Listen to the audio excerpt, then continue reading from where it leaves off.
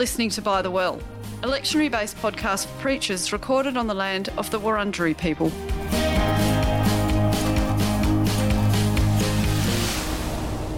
Hello, I'm Robin Whittaker. And I'm Fran Barber.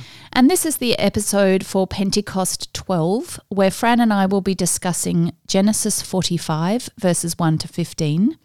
We'll have a brief look at Romans 11, verses 1 to 2 and 29 to 32, and a deeper dive into Matthew 15, 21 to 28. But we're going to start with our continuous Old Testament reading here in Genesis, and this kind of picks up from last week.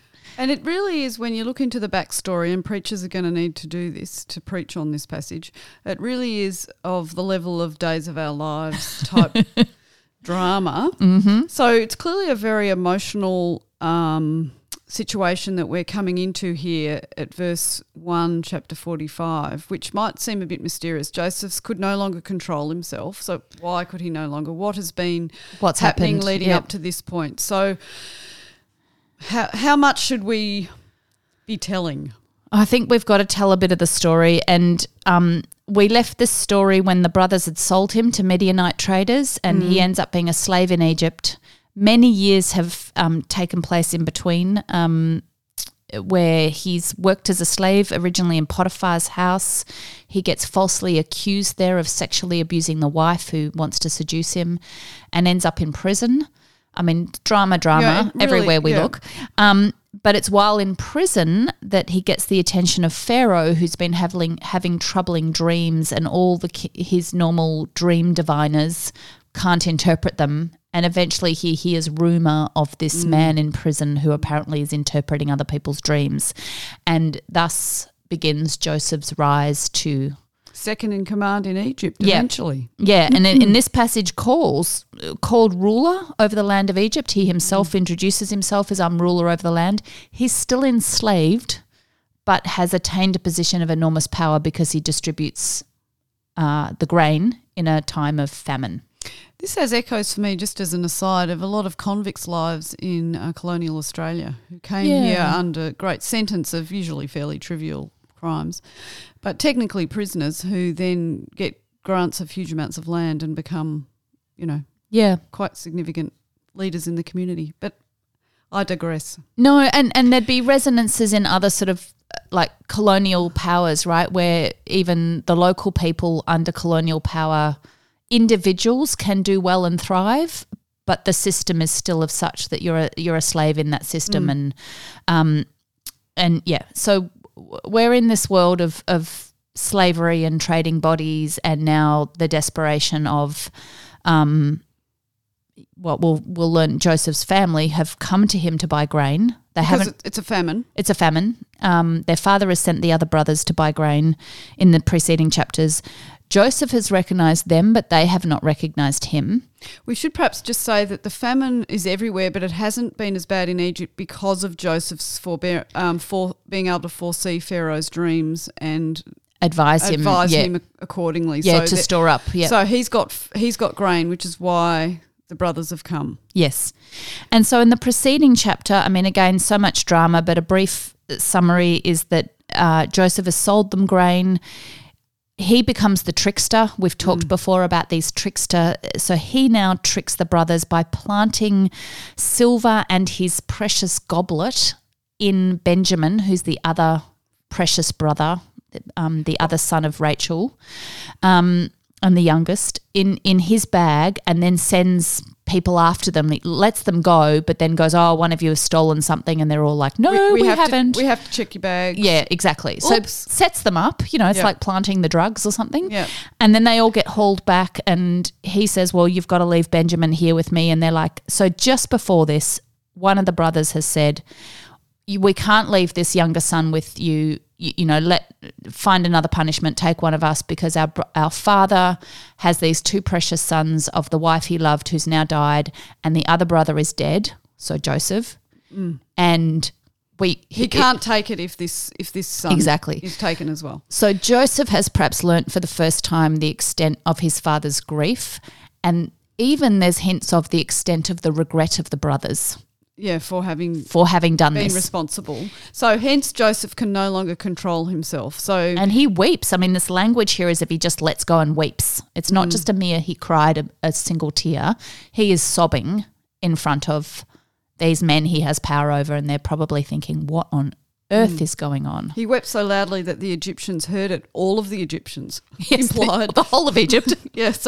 He's wailing in a very undignified manner. So we've got a lot of emotion and drama.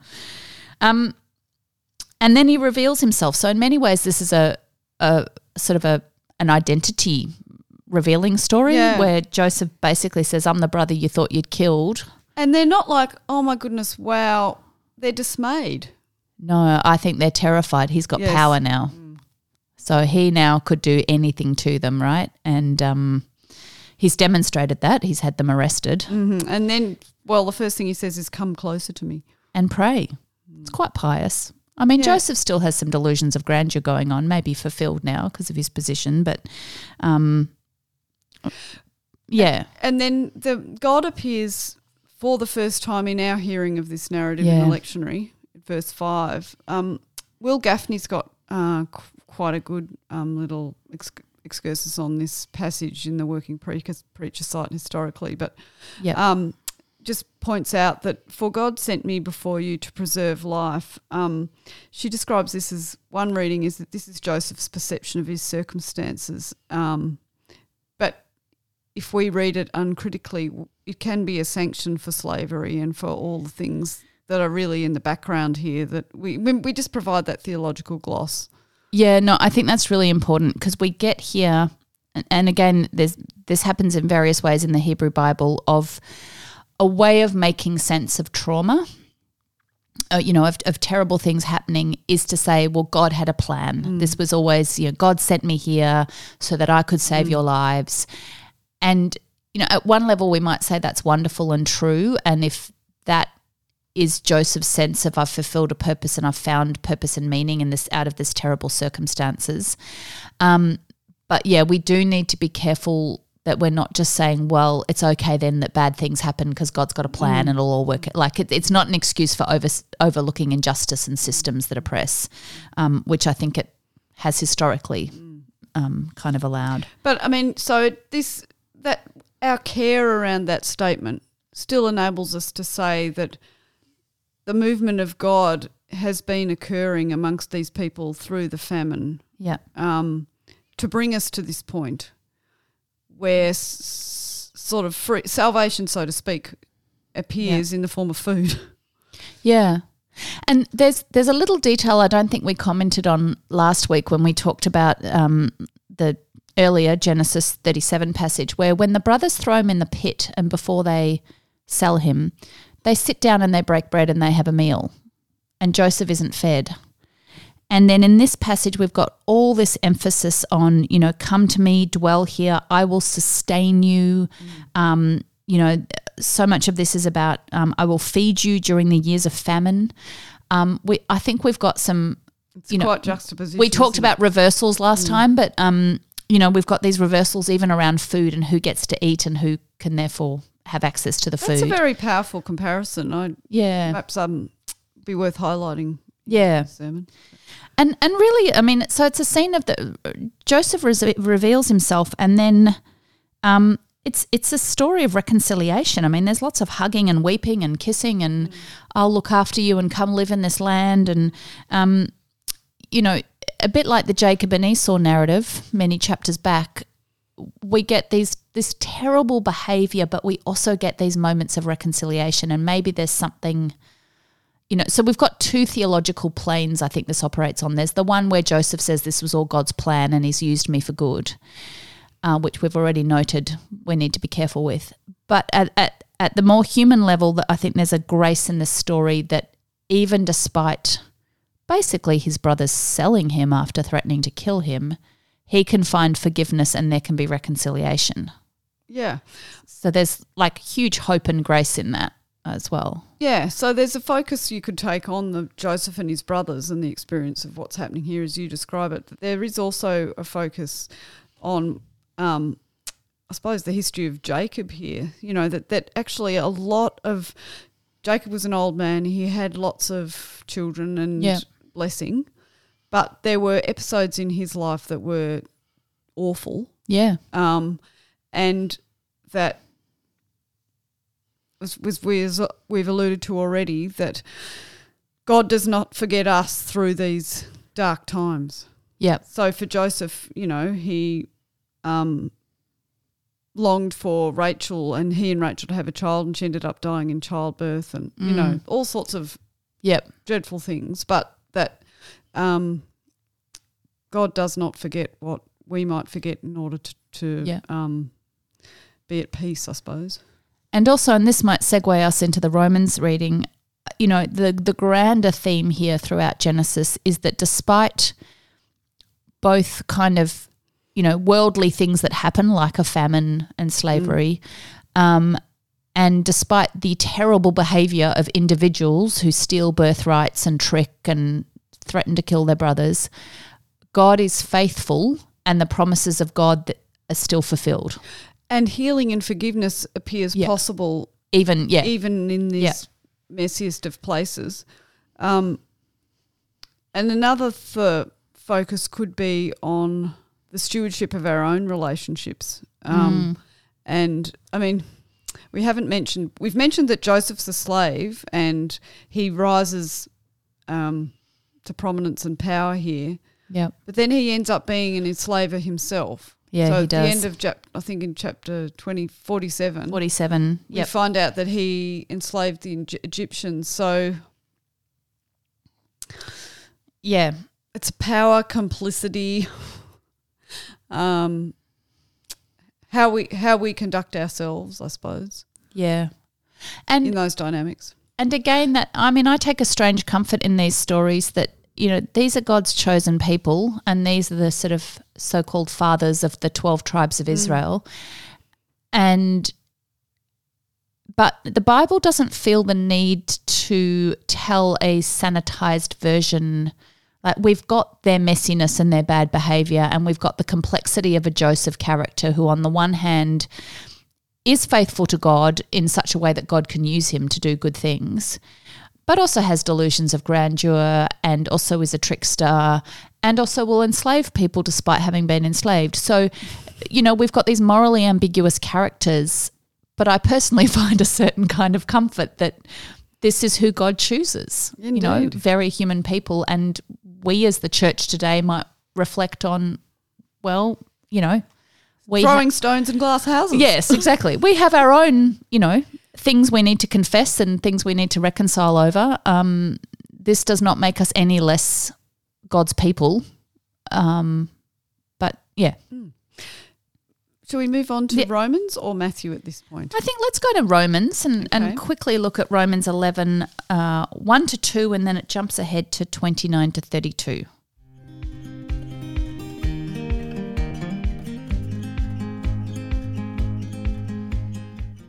A short passage from Romans 11, but as with Paul always, dense.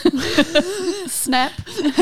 But super important to underline at any time, but perhaps particularly this week with the Canaanite woman reading alongside it. But emphasising here that the promise of God has not stopped for the Jewish people. No. Because they don't recognise Jesus. That's right. As Messiah. Yes. So the question Paul poses here at the start of chapter 11 to me links into this wider Genesis narrative, right? He identifies himself as an Israelite, a descendant of Abraham from the tribe of Benjamin. This is his beloved younger brother, right? So we've located him in that longer story. And he's posing the question in response to what's gone before. If the Jews have rejected Jesus, does this mean God's rejected his people? It's a question of where does God's promise go, right? If how faithful is God if God is fickle enough? If God's own people can't recognise what God is doing, and that's really the kind of question he's addressing here, I think. And it's very clear, by no means has God rejected his people. Yes, exactly. So just to highlight any supersessionist tendencies in the room. Yeah, that's right. This is not about Christians replacing Jews or the Jews not being deserving or anything else, but rather about the faithfulness of God. Expands, but does not, expands. Yeah. And there's reference in this language in verse sort of 30 towards the end of our passage in Romans 11, as you were once disobedient to God. So the kind of disobedience or bad behavior we've just talked about in the Genesis story, he's personalizing you and your own, whoever the Romans are, probably more Gentile believers. You too have been disobedient, but you have this chance of mercy because of who God is. So I think we could find some nice theological connections here to that Genesis narrative and what Paul's doing. Yeah, well, the mercy of God that has come through to make good of the mess that we've already talked about. Yeah, exactly. Or make some good of. Yes. Anything else you want to say about Romans? Not at this point, but it does tie into the Canaanite woman's faith. Yes. So let's go there and we can try and pull some threads together at the end. So this is Matthew 15, verses 21 to 28. The lectionary does have in parenthesis 10 to 20, which is about being clean and unclean. Which is important because Gentiles are seen as unclean, and the dogs we're going to get referenced in the story are unclean animals, and Jesus is actually sort of disrupting some of those categories from the Torah. But would you say it is necessary to read that No. as well? No. I suspect because you can talk about that easily enough from the you passage could probably itself. just draw in what you need to, including verse 20, which is, these are not what defile a person, to eat with unwashed hands does not defile. In other words, Jesus is already setting us up to recognize that the things we've called unclean are not actually what defiles. And then we're going to get a story about an outsider woman who's called a dog, who's an unclean animal, and the point will be actually she's a person of faith. So the framing is important, but I don't think you necessarily need to read all the verses. Okay. So Jesus has gone to a district of Tyre and Sidon, which is Gentile territory. So we know the bigger picture of Matthew. It's a Jewish gospel, so to speak. Jesus is the Moses, the new teacher. Yep. So this is a slight disruption to that because we're now in Gentile territory and a Gentile is going to be perceived positively, the insult notwithstanding. Yes. Yeah, and so Tyre is this is a big district town, probably quite wealthy. And from what we know of the setting, there were agrarian Jewish areas around Tyre that fed, so farming communities that fed Tyre. So we're going to see there's multiple layers of class and gender and ethnicity that complicate this story.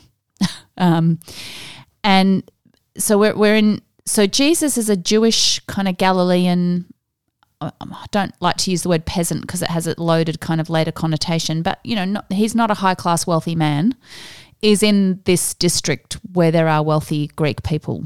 Mm. The other thing I think is really important to note is the language in verse 22. So she's called a Canaanite woman and she calls him son of David. So the first thing to note, in Mark's gospel, we might know her as the Syrophoenician woman. Matthew, I think, is deliberately playing with that tradition. Canaanites don't really exist anymore at this point in the first century. But they're the enemy of Israel, right? Israel took the land of the Canaanites and basically drove them out or killed them.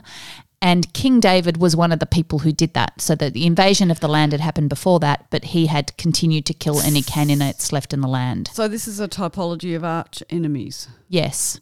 Right. So she's given this ethnic othering name, the Canaanites, which are the murderers, the worshippers of other gods, the people not to be trusted, even though they're probably actually very close in terms of their actual ethnicity with what we would call Israelites. And she calls him son of David, which is recognizing him by his royal Jewish identity. So we've immediately got a setup that we should be very alert to the kind of racial, ethnic layers going on here. And she hasn't approached obsequiously or servilely. She's shouting. Yes. She comes out and starts shouting. Yeah, not excuse me. Not kneeling. No. Have you got a moment? Yes. So some commentators suggest she could actually be quite a wealthy, high-class Greek woman. Mm-hmm. And she's almost kind of demanding Jesus heal her daughter. And that again upsets some of our power. We the story has been read as Jesus being horribly mean to this poor woman. And we have... But we want to disrupt that a little bit. We do. We don't want it to be a sermon about offence that she's offended at. It's not the main theological point here. No.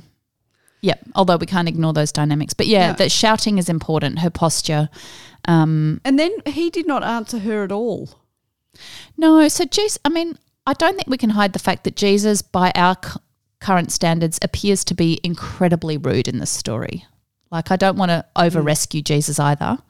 He seems to just ignore him, and the disciples say, send her away because she keeps shouting at us. Mm-hmm. And we get this classic Matthean verse, I was sent only to the lost sheep of the house of Israel. So a statement here about a very specific and narrow mission to the Jews, which Matthew's gospel is going to disrupt. Mm.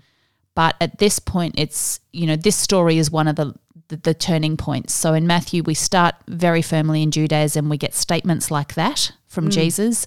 But by the time we get to the end of Matthew, we'll get this commission, go make disciples of all nations. The ethne. Yep. All Gentiles. So he says that paradigmatic statement about coming to the lost house of Israel, but then she kneels and worships him. Or kneels. I don't know if I'd say worship, but she... well, she's not shouting. No, she's not shouting. She's changed posture. She has changed posture. Maybe she's realised that shouting at him hasn't helped. And she asks for help. It is a posture of sort of a certain kind of submission, really, like a begging. Pleading. And what is really interesting here is that she doesn't disagree with Jesus' statement that he's come to the lost sheep of the house of Israel, and that the main food goes to the Israelites. She's like, well, yes. But God's abundance is such that there are so many crumbs that there is enough for those outside, those dogs. Yes. Who incidentally is us. Yeah. We should also remember we are the dogs, we are the unclean Gentiles. If we put the Romans passage alongside that, it's this reminder of the home of this blessing. Yeah. That the first servers are the Jewish people and Israel. Yeah.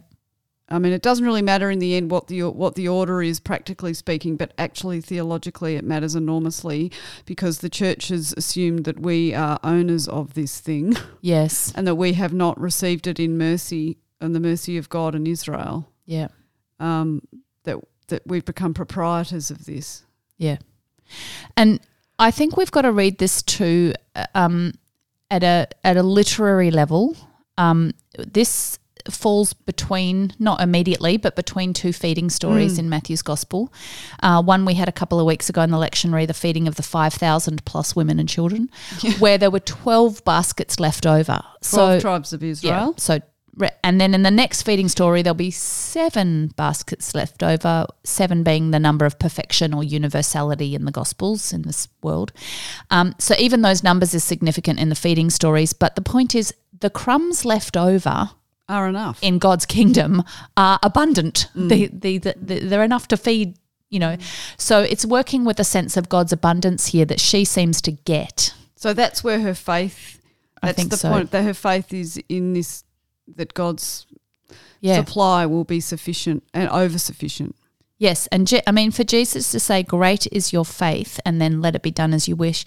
Again, I think we should see this in tension with the previous story of the walking on the sea, and he calls Peter, you have little faith. So we've got to notice these pairs in Matthew. We've got Peter, this great disciple, to whom the keys of the kingdom will be given in Matthew's gospel, and the power to forgive sins and all this stuff. Is of little faith. He is of little faith, and this Canaanite woman, the enemy of Israel, has great faith proclaimed of her. So all our sort of expectations are completely disrupted by the end. Yeah, that's very and her powerful. daughter's healed. Yeah. Is the outcome. Yeah. I want to give a shout out to, and we can put a link in the show notes to, there's a chapter in a book Monica and I edited called Terror in the Bible, a chapter by Dorothy Lee who talks about this passage in Mark in its history of interpretation and the various approaches. And she talks about, just 4 very briefly. So I want to outline 3 of them, and it could be useful if you want to preach on this to think. A preacher can't cover all the dynamics of this story. So, but to be aware of the ones you aren't covering. Yes, and to think about what avenue. So one of them is missional. So it's the stuff we've mentioned about this is a story that functions to show the opening up and that faith can be found in the Gentile community. So that's the kind of missional element. One is pedagogical. So that this is about teaching Matthew's community something. So it's functioning as a kind of exemplar pedagogical story so the disciples and later generations reading the gospel will learn. That gets controversial because the question is, who's the teacher? Is Jesus modelling kind of bad behaviour as a negative example so we'll all learn? Or in fact, a lot of feminist scholars want to say that the woman has taught Jesus something with her persistence. Just to be difficult, do you have to have a teacher figure? Can it not be pedagogical in and of itself and therefore there be nuance? Anyway, no, I think that's a very fair question, yes. Okay. But that's the debate that comes with that. Sure. And there's the paradigmatic, as Dorothy Lee calls it, which is this idea that this is a story that acts as a paradigm for discipleship. So we look to her as a model of faith. She's persistent.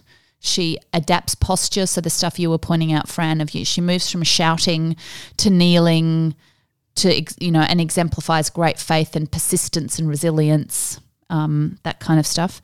And then there's the Christological one, which is about what is revealed about Jesus in this discourse as the Lord, not just to Israel, but as the Lord to the nations as well.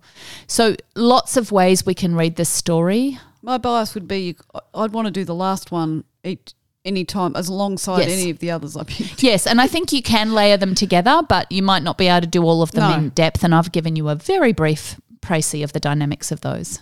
Thank you. By the Well is brought to you by Pilgrim Theological College and the Uniting Church in Australia.